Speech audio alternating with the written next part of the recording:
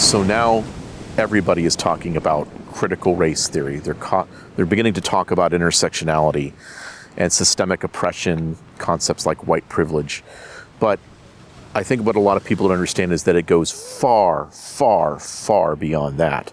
And basically take whatever word you'd like to take and then apply the word justice to that, to connect the two and make that connective. Right. Racial justice for critical race theory. Right. Yeah. And so now, we're talking about something that is all-encompassing, that there is no way that anyone doesn't participate in this, and that's climate justice. Climate justice, yeah.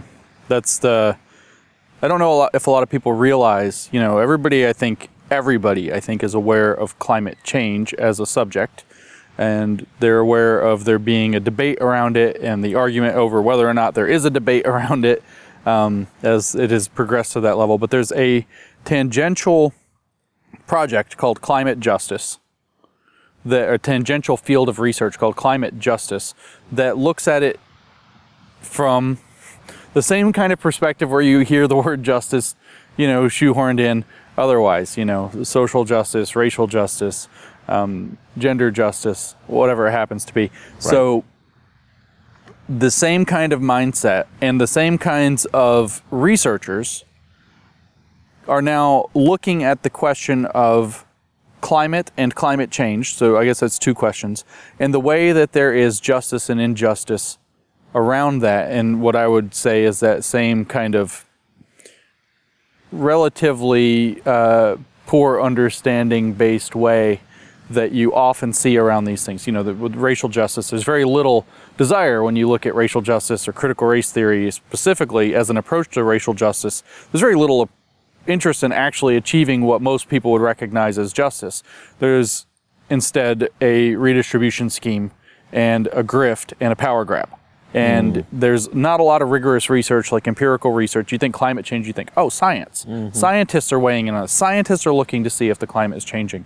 Scientists are trying to answer the question. Scientists and engineers are trying to figure out what is it we should do about the nature of Earth's climate and how it is changing in different ways, maybe catastrophically.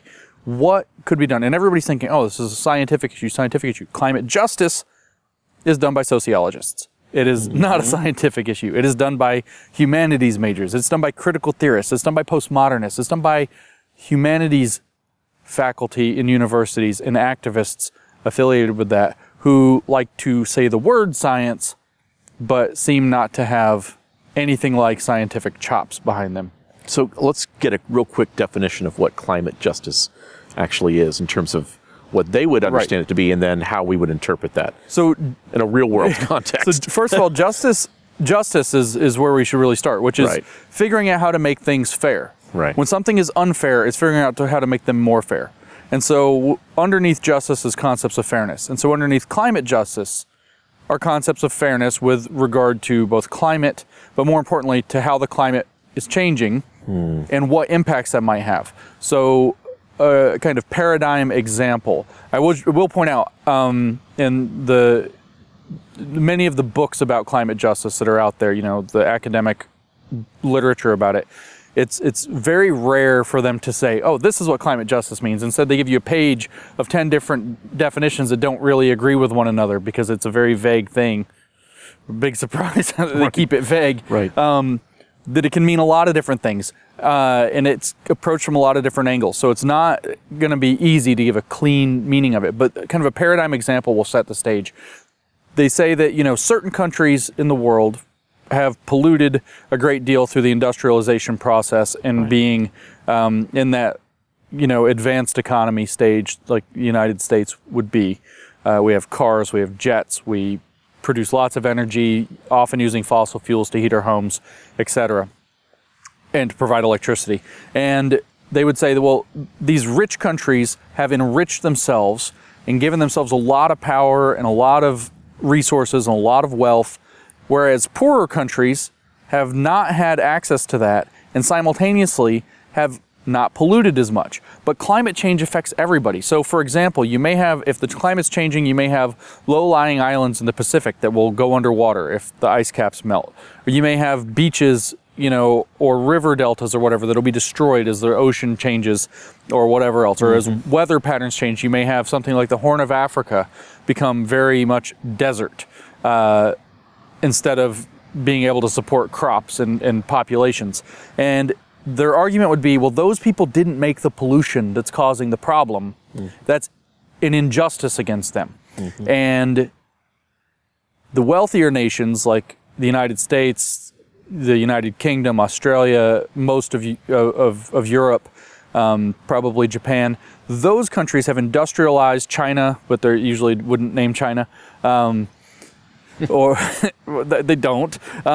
These countries have enriched themselves and therefore have created lots of pollution that will harm people that weren't even enriched by it, didn't even get the benefits of it, as their argument would be. And that's an injustice. So we now have to figure out a way to redistribute resources from the West to the rest of the world. Usually the global South is named in particular, because of this particular injustice. So climate justice then becomes a way of analyzing these circumstances around how climate change might be affecting different regions of the globe and populations within those regions, and how to make it more fair. In other words, specifically how to redistribute resources and opportunity, whether that's, we'll give relief, we'll give money, or we'll give open access for immigration. You deserve the privileges and rights and access to Western countries because they've enriched themselves at your peril. These are the kind of policy proposals that they tend to make. For me,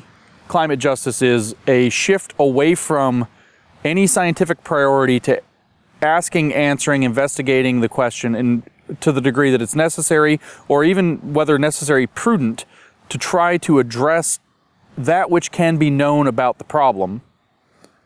It's a shift away from that, knowing what's really going on and trying to take prudent steps to do something about it, into a very radical form of redistribution activism by people who don't actually know how the systems they're complaining about work. Primarily, like I said, sociologists and humanities professors who I suppose want to feel important by talking about a big and fashionable topic when they're not actually qualified to do so.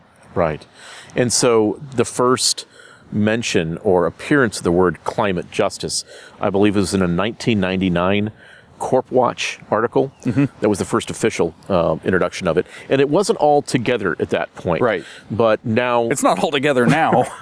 I think there are different branches of it. We don't have to dive into it yet. We maybe should. But there are materialist branches. There are, which are going to look at the material conditions. Right. That can be done in a way that's more or less Marxist.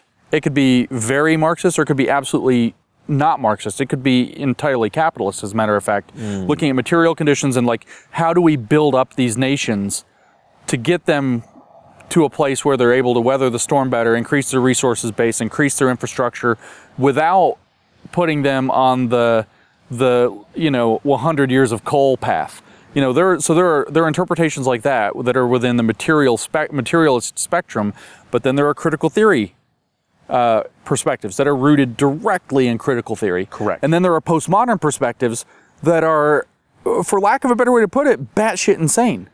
Absolutely anti-science, as a matter of fact, which if you actually, I've never been able to figure this out. If you actually care about climate change, if that's a make or break issue for you, supporting something that is openly anti-science just is a mind melter for me. And aggressively anti-science, as a matter of fact. But it's aggressively anti-science. Why? Well, postmodernism in general is anti-science because it believes that science is just one story among many. It's one way to take the experience of the world, not even data. Data are some kind of experience of the world, but it's just one kind of experience of the world. Again, the same pattern. So it's the way to take the experience of the world and tell a story about it. But there's no reason to privilege the story of science, of glaciology, of climatology, of meteorology, of atmospheric chemistry. There's no reason to privilege those stories, or of carbon chemistry in general. No reason to privilege those stories over the indigenous relationship to a glacier.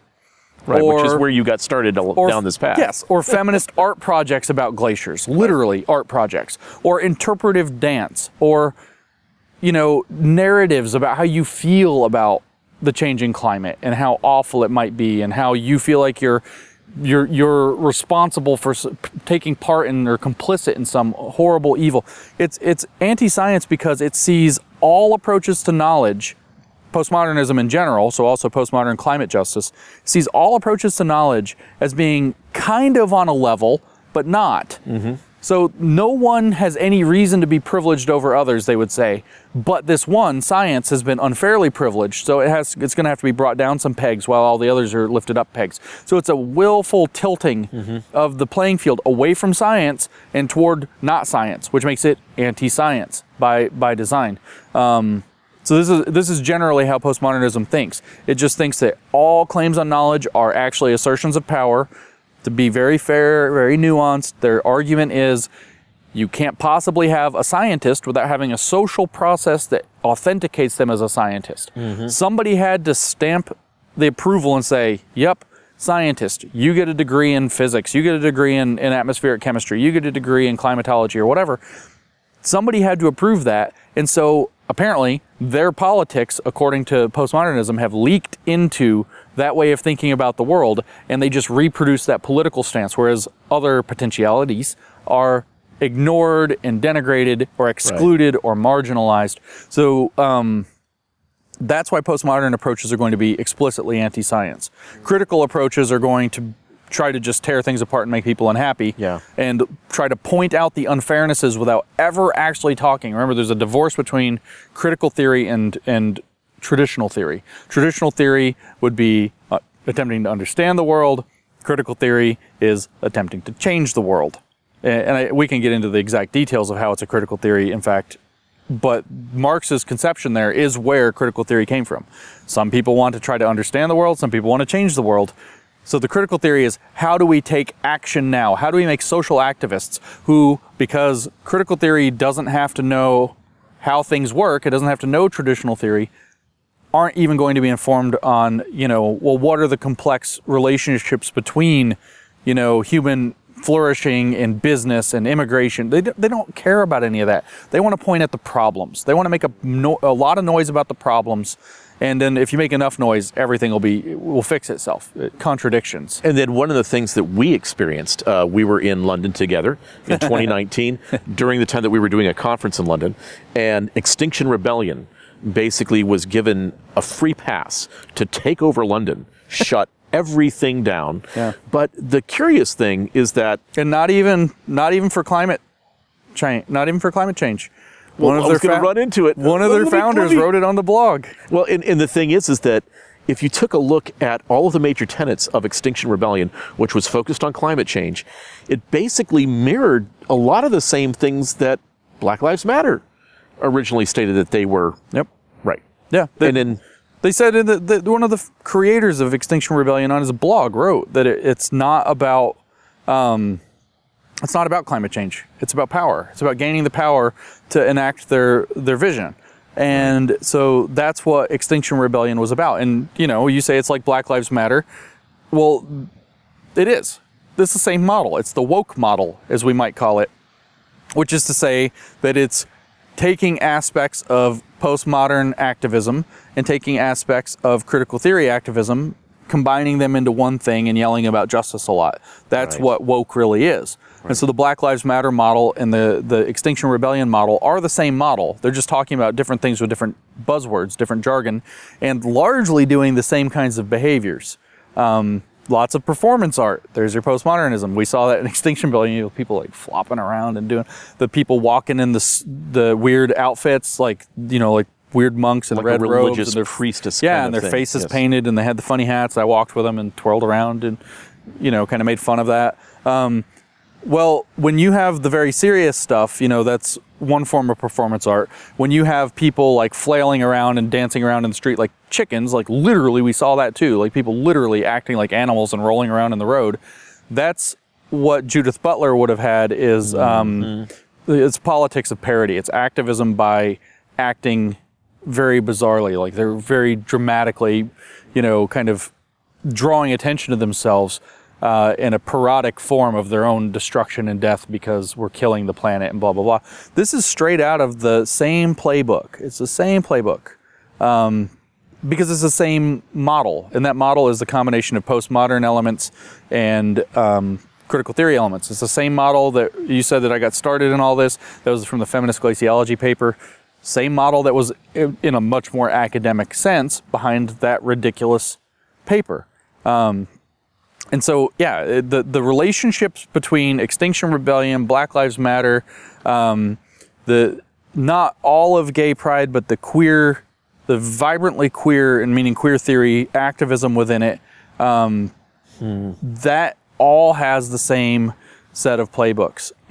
Those guys that you saw with Black Lives Matter, in fact, and the police would come out and some guy would go out in like rainbow shorts and twerk in the road. Mm-hmm. That's same thing. The exact same thing. It's the same introduction of performance art. And, there are people maybe in these communities, whether it's Black Lives Matter or people, around London who have noticed, that's not going to solve the problem. Right. And with climate change, it's even more stark. Like I said, people see that and they're like, shouldn't somebody be doing some calculations somewhere? Shouldn't Right. we be figuring out how, if carbon in the atmosphere is the problem, shouldn't we be figuring out how to put it back in the ground?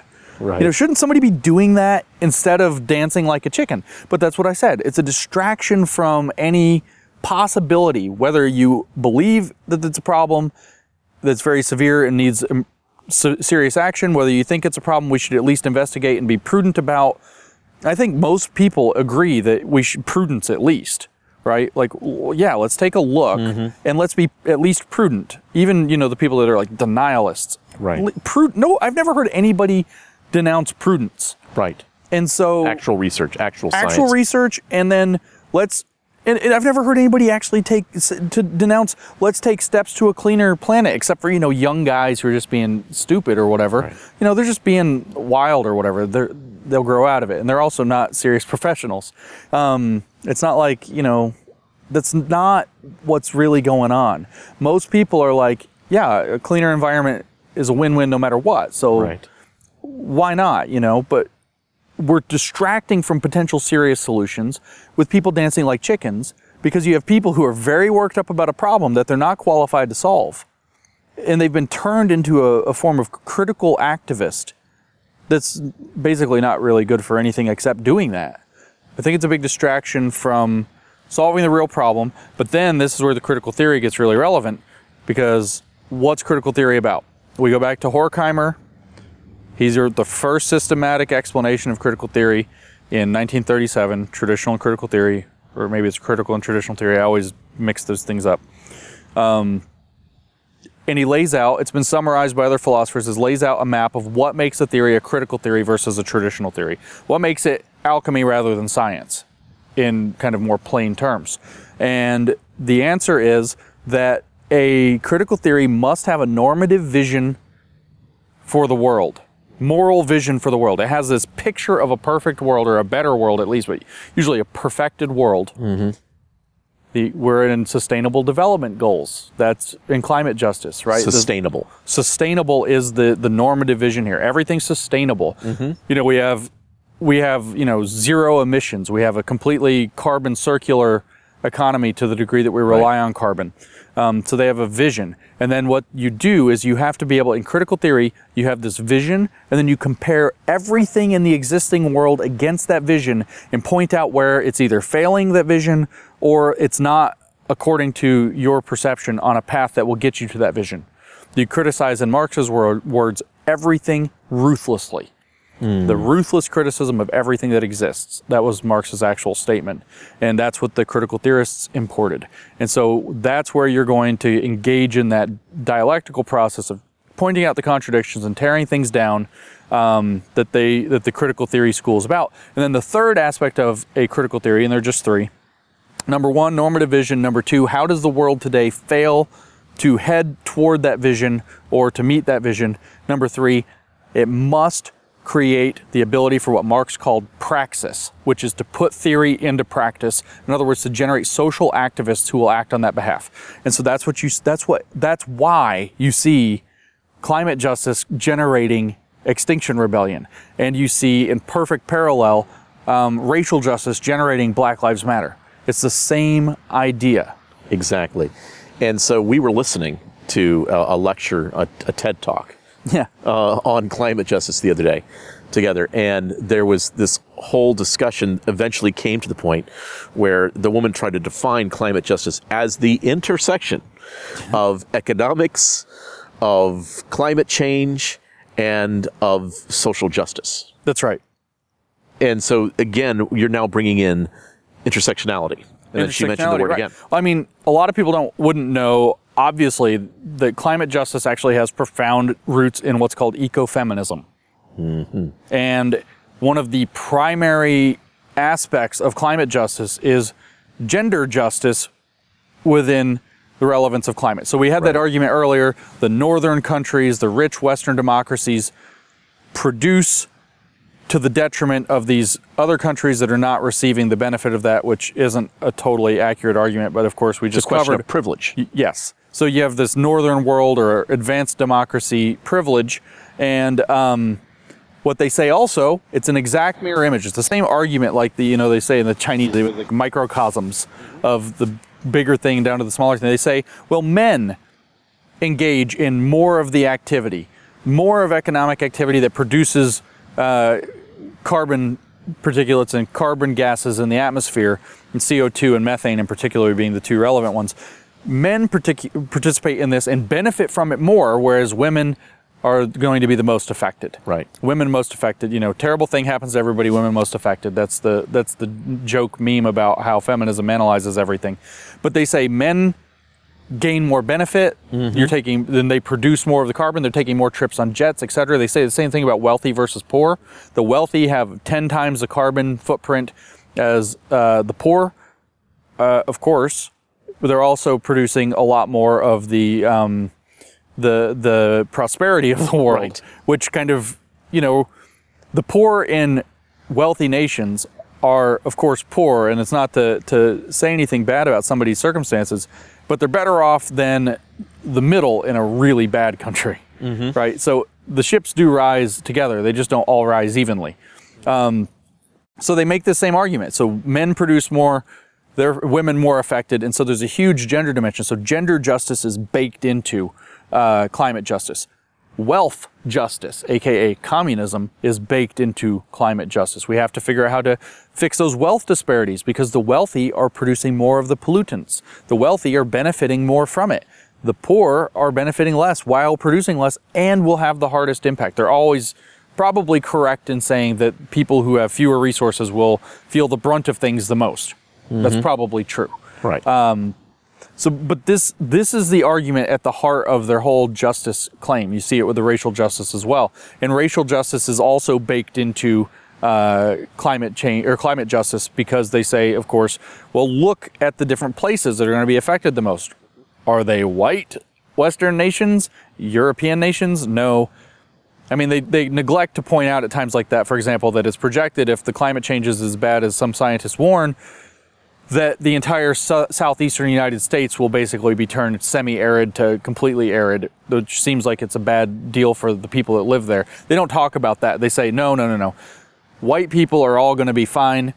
Brown and black people are going to be decimated by, and therefore there's a racial element to it. They don't analyze the details very well. Right. They just pick, some place like Myanmar or Bangladesh or some valley in India or something like this and then say, look, this is how bad it'll be there. And brown and black people, they just hastily generalize. Brown and black people all over the world will therefore be destroyed by this. And while white people obviously will just be perfectly fine for magical racial justice reasons. Right. But once again, it's basically the same concept. It's the same game going on. It's same. Right. Whether it's about wealth, therefore communism, whether it's about this, whatever it is with racial justice, ethno-communism really, reparations of some kind, whether it's with one country versus another, so therefore like immigration or national origin or status justice, whether it's across gender. And I mean, we saw the other video, we talked about the feminist glaciology, we watched the feminist Glacier TED Talk video as well, right. And in that video she also points out, the women, women most affected. So the gender aspect is baked in. In one of the prominent climate justice textbook, they have, all these different things. And they have an entire unit to gender and climate justice and an entire unit to race and climate justice. And I think most of a unit to immigration and climate justice. And then these things are always referred to as global challenges that need global solutions. Right. That and I would make this point too, is that whenever we're talking about things about social justice, climate justice, critical race theory, any of these things, is there's always a accompanied aspect of anti-nationism. Everybody has to get on the same. Everybody has to get on the same page. It's all going to be supranational. All the countries have to participate together because it's a Correct. global problem. Meanwhile, the Western nations, because they've created more of the problem, they've benefited more of the problem, and they have the greatest means, which I actually agree with that part, should bear the brunt of solving the problem. Okay, and I have to be more nuanced about Right. that because this is, on the one hand, people who can if we have to take expensive action to do something about something like the climate, if we have to, it's obvious that the centers of innovation and technology and the richest nations are going to be the ones that are going to be able to run, say, a climate Manhattan project that develops the technology that might save the world. I mean, it's I don't mean to put any country down, but you don't really expect that Congo is going to come up with the advanced carbon technology that stops the problem, right? But through their knowledges, though. Well, I mean, that's, yeah. So you just Who's to say that their knowledges are not correct? I am. So I'm just going to go out on a limb and guess that it's going to be a major Western democracy that's going to come up with these technologies and that's going to end up funding them. And that's fine, but that's a means to pay, right? We have that capability. We see that there's action needed. It's another thing entirely to take that argument and leverage it into a redistribution scheme and say, oh, well, the West owes the rest of the world money. The West owes the rest of the world open borders so that people can now be, refugees from their poor country or their climate changing country, which is going to be a really vague it's one thing if you're accepting refugees from a war. It's pretty clear it's not perfectly clear, but it's fairly clear when those criteria are going to be met. It's another thing when you're like, oh, the climate's changing, Right. The climate is really rough, so we have to be refugees. And of course, now the Western nations are going to have to just open their borders. But that's another argument altogether than obviously the major world powers and technological centers are the ones that are going to have the most innovation and probably should. Right. Two different arguments. And one of the other things that always comes along with this as well is the idea that we need to start to push away and to eliminate our reliance upon our dietary needs, including meat. Yeah, the two big ones are the meat-based agricultural industry, Right. and the fossil fuel industry. Correct. Those two are the really, really big ones. In fact, there's an entire unit in a lot of these books just on the fossil fuel industry. And you said it came from, what was it called, where climate justice started? Something Corp Watch? Corp Watch, 1999. Yeah. What corporations do you think they were watching? Oil, gas, etc. Yeah, Yes. exactly. They're all bent on the fossil fuel industry. They think that the fossil fuel industry is running a giant conspiracy to just continue to maintain its ability to extract and generate wealth this way. And maybe there's some point to that argument to a degree. I would say that it's likely to be the case. But on the other hand, it's also a complex system. They don't have realistic solutions, right? Everybody eating a vegan diet is probably not a realistic solution to human nutritional needs. And filling in the gap on whatever amount of animal protein, et cetera, that you need with things like mealworms and crickets is also, there's probably a reason that's not arbitrary that we don't eat a lot of mealworms and crickets. Mm-hmm. It's gross on a level, and people have that, reaction. And these aren't realistic solutions. You look at with the energy, you don't hear them say, oh yeah, well, let's figure out how to shift to cleaner coal and minimizing coal and working off of coal and moving into, cleaner natural gas. And then meanwhile, amplifying our nuclear energy production and working to make renewables like, wind and solar more effective. You don't hear this plan that might actually work in terms of a transition of energy. You hear that we have to go to 100% renewables basically now. You don't hear people talk about technological solutions like closed loop, I guess they're not fossil fuels at that point, but oil and gas, where, for example, the Navy has the technology, it's a known technology, it's a developed technology that you can extract seawater. You can Right. pull the calcium carbonate out of it, and through a process that's about twice as expensive as the normal refinery mode, you can turn that into jet fuel. The Navy developed it to fuel jets on aircraft carriers using their nuclear reactor for plenty of energy to do it, so it's not a cost problem. Why? Because you solve a supply chain problem. Right. Plus, it's all circular. Right. That carbon there's too much carbon in the ocean anyway. So you're pulling excess carbon out of the ocean, turning it into jet fuel, the jets fly. If that's the only way we had petroleum, oil products, was from seawater, that's closed loop. We're not pulling extra out anymore. And so you don't hear them talk about solutions like this. Nothing realistic. It's a brilliant idea, and if the cost of this process can be brought down, Of course. it's like the ignoring right now nuclear energy completely. Right. You could make a completely closed loop system. You would have local effects that you'd have to figure out how to deal with, just like when they try to do desalinization, but it's still a tractable potential solution. They don't talk about it. They don't talk about that. They say, no, we have to have windmills, solar, and batteries, and that's it right now. Well, you got to think about this. One fact of history, and this is, students of history understand this, but very few people think about history this way. What is it that has made, if you look at, and I know you're not even allowed to say these nasty, dirty words, but if you look at the big empires of history, what is it that they had that made them the empires? Who were the Dutch suddenly became an empire for a while. How? How did they become one of the most powerful European empires for a while? Turned out they had the most efficient access and to produce energy from wood, when wood was the most efficient energy source. That's right. Then James. what? Coal. Right. And then all of a sudden the coal-bearing places became the industrial, the smokestacks that we all think of how dirty everything was. That was people burning coal. And energy dominance leads to the ability to grow and prosper with externalities, of course, with costs. Mm-hmm. Well, if you're going to now say, aha, all you big Western nations, 100% renewables. Meanwhile, developing nations like China and India, which are by no means small, both have nuclear weapons. Right. You can keep burning fossil fuels until you get up to scratch with the Western nations. Including smaller nations, such as those in South America, Central America, in Africa. Now their dependence upon fossil fuels and so forth can be greater. Right. Now, if you are going to do that, though, if you're a student of critical theory and you know that the point of critical theory is to break the West, you break their possibility, their access to energy dominance. I mean, you talk about screwing around with wealth, that's one thing. You talk about screwing around with culture, that's another. You break energy dominance, you break the West. Mm-hmm.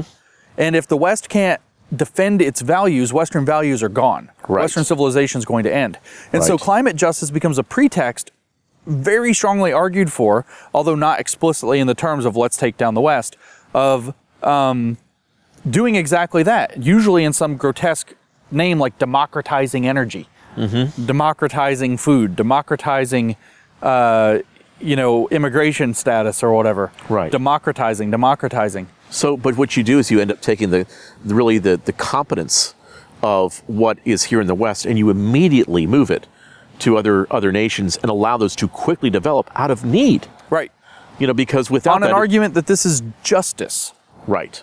That all of the effort, all of the work, all of the blood, sweat, and tears, all of the risks, all of the investment, all of the things that people throughout the West have done, all of the, granted good fortune that the scientific revolution took place in Europe, but all of the work that followed from that, all the scientists, all the engineers, all of these people who took these steps, put in this work and effort to build up this great prosperity, not even just nationally, but across many nations in what we refer to as the developed world. Now all of a sudden, we have to just figure out a way to dump that into other places, while crippling ourselves in terms of our energy economy.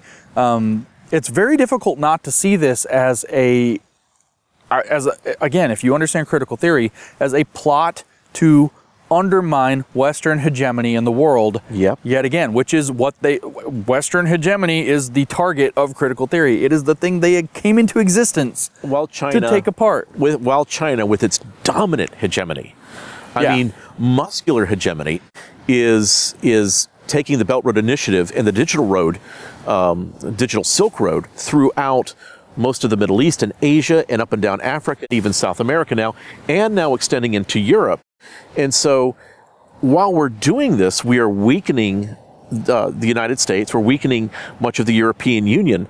And in essence, it's almost like Ibram Kendi X's is his whole idea of making sure that you're discriminatory to the white and to those with white privilege in order to practice your anti-racism work. That's what's necessary.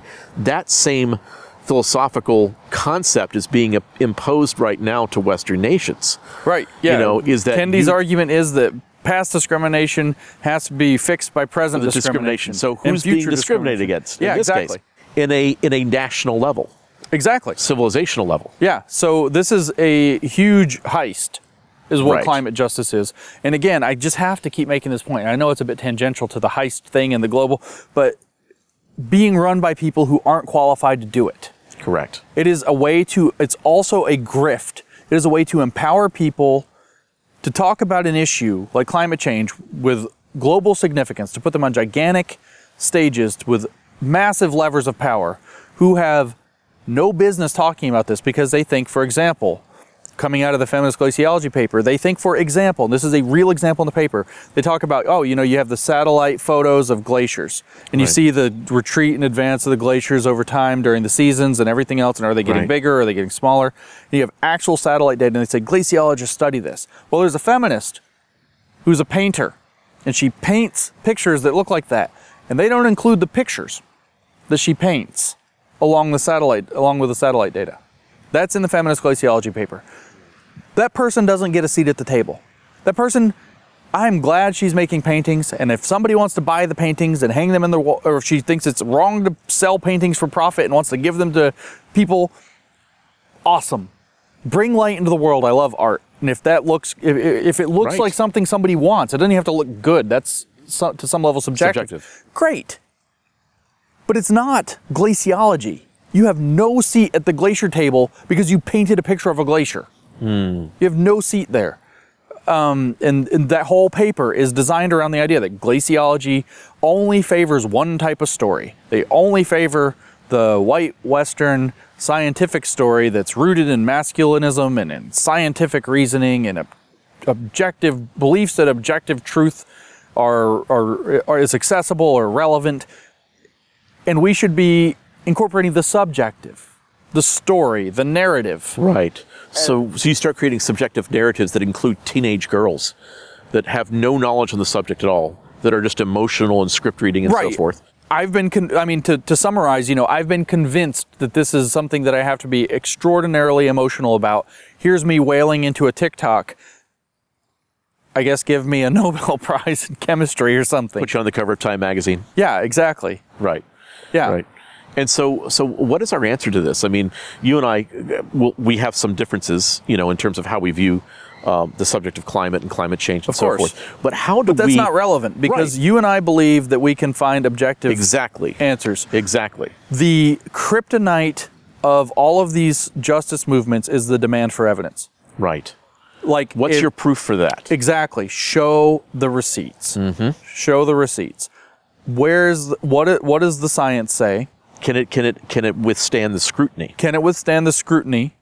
And then, how it's also, you have to take into it, and I hate to dip into complexity and say it's complicated, because it's not that.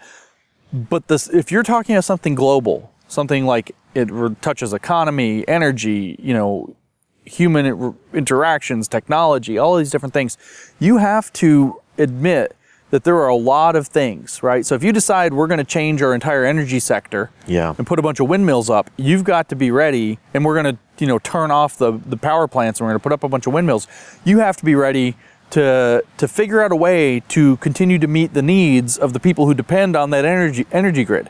Mm-hmm. You can't just say, oh yeah, windmills will do it, because as we just saw in Texas, they freeze. Sometimes they freeze. Right. And they don't work. Or sometimes, whatever else happens, the wind doesn't blow. This isn't an aesthetic argument. It isn't about if they're ugly or if they're killing birds, which is another thing, actually, if you're talking about environmental stuff. But it's an argument about just practicalities. The many practicalities of these things have to be accounted for. And the different, to use their words, stakeholders and the real stakeholders, not the pretend stakeholders, have to be able to say, no, this matters to me. And you can't use this concept of bogus justice to tilt who's a legitimate stakeholder and who's not. Because if your power's out in freezing weather in Texas where your house is lightly insulated, you can freeze to death. Right. Right? That's a legitimate claim on the stakes. Real world concern. Yeah. Yeah. So what you have to do about it is, again, I think that you have to demand evidence.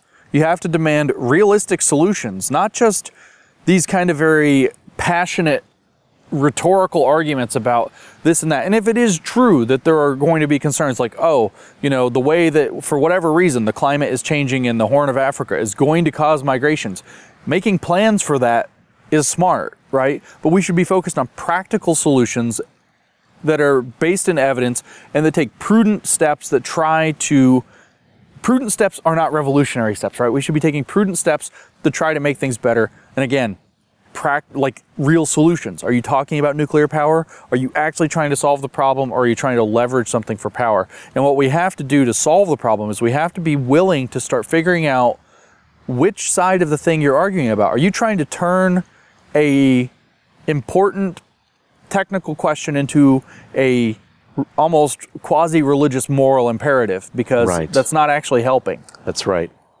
And so basically you're looking at a period where systems are being changed. Right. Everywhere. And so even if certain systems work. Even if they work, it doesn't matter because they aren't meeting that normative vision. Right. Right? They haven't got us, as Marcuse says in Repressive Tolerance, no society on earth is ready to practice liberating tolerance. No society on earth does it yet. And so none of them are up to the normative standard of critical. He was a critical theorist. None of them are up to the normative standard of certain historical possibilities, in his words, that have become considered utopian possibilities. He means communism. Mm-hmm. Historical possibilities from a neo-Marxist. What would that mean? Marx's progress of history. Okay, got you. So we do though. We have to be able to call a spade a spade. We have to be able to tell who's on which side of this. And I am all about, at the very minimum, taking prudent and maybe even somewhat aggressive action, depending on what the data bear out, regarding the issues relevant to the atmosphere and its effects that it may have on global climate. And I am 100% about us doing rigorous research. I mean, NASA's right over here. They should be doing rigorous research into this. I mean, NASA leads some of the way in, doing climate research. And then we should be trying to find practical solutions. What we don't need is a distraction, people demanding to be at the table who have no business at the table, because what they're doing is in and of itself maybe fine, but it's not the thing. And so we have to have people steel their spines, really. I keep calling it steel-spined liberalism. We have to get people to steel their spines and say, no, we're going to use rigorous methods. We're going to be serious about this. We're going to put forth practical solutions. And your whining and histrionics isn't welcome here. It's not helpful. And if you actually care about the issue, you need to step back. This is the problem. Environmentalism, racial justice, Black Lives Matter as an organization itself, they all get co-opted by these radical critical theorist type people. They all get co-opted by it and get turned into something that cannot achieve and doesn't even attempt to achieve its original mission, and instead just tries to make system change, where the way the system change is achieved is by just putting these people in power. Don't worry, they'll have a new system for you. Right. Don't ask too many questions, because that would be racist. Put us in power. Mm-hmm. Ruled by the technocrats, as opposed to a democratic solution where we say, someone makes the case to us and says, look, these are real problems. This is a real issue, and it's been tested, and we've had our arguments, we've had our open debates about this. What are we going to do? That's what it's going to go to, too, is ruled by technocrats. What's the difference between, what is a technocrat? Ruled by experts. Correct. And I put experts in quotes for a reason. Right. Because, like, with COVID, right, Tony Fauci is the expert. But you listen to the guy. You listen to the guy who invented the the PCR test. Right. Before he died. Right. He had this whole spiel he did about Fauci, about how he's more of a bureaucrat. He's playing the game, the public figure game. Right. He's not. I'm not saying he doesn't have scientific credentials, but he's no Francis Collins. He's, you know, he's not a huge successful scientist expert. And the way that his narrative shifts in the wind and all of this stuff is, he's more of a politician. And so that's what you end up with, is actually rule by people. Every scientist who ends up getting power fails usually to realize how corruptive power becomes, and staying in that spotlight and having that power and influence. And that's the thing that technocracy runs on. Technocracy runs on corrupted scientists or corrupted experts, not actual experts. Ones who could grift their way in, you make a more griftable system like this justice nonsense. Oh, well, we have to bring in an equity expert who has an MBA, but no technical degrees. The ethnomathematics, the main researcher in the ethnomathematics, Rochelle Gutierrez, she has no degrees in mathematics, but she's going to redesign mathematics from the ground up. This is the kind of thing that we have to start saying no to, because that's technocracy, and that's where we're screwed. By the way, I have to, you'll find this maybe a little surprising. What Foucault and Lyotard, the postmodernists, were warning about was technocrats. Absolutely. That's what Foucault's criticism isn't about science. That's where it went wrong. That's why he's useful for some things, but not for others. That's right. But he has the best criticism of technocracy in print, of biopower, he called it. And so what we have to do is we're going to have to draw from that, but we're also going to have to, like I said, you just have to say no more of this. Right. This is nonsense. And it's not helpful, it's not useful, it's not the relevant material. And when you want to start, anybody who can do the relevant stuff and get to the table, fine, but we're not going to give, I don't even know what to call it, like a scholastic handicap score or something, because somebody's using the buzzword justice. Right. And I think both of us, to conclude, would say that we are for clean air and for clean water. We are for clean environments. We are for healthy environments, no matter where they be. I think we're also against the desertification of the planet, if that's... Yes. Yeah. Absolutely. But also to be able to allow people to have the volitional abilities to be sovereign in guiding their own destiny, and not under the rule of somebody else that has another plan in place that they're not aware of. That's right. And so to be able to still succeed, to be able to flourish in that way is something that now some will be allowed to flourish and some will not. You have to avoid the tyrant. You have to avoid the tyrant. It's so important to avoid the tyrant, because you say, for 5 minutes, you say, wait a minute, if we all were forced to participate in this and we all did it right, maybe we could succeed. But the problem is we just said it, power corrupts. And so when you hand over that power, you hand over the keys to your life, you're not getting it back. Your freedom is going, and the more you give away, the harder it is to get back. And so when we talk about their word, stakeholders, us as free and sovereign citizens should have a stake in maintaining our freedom and our individual sovereignty, and nations should also.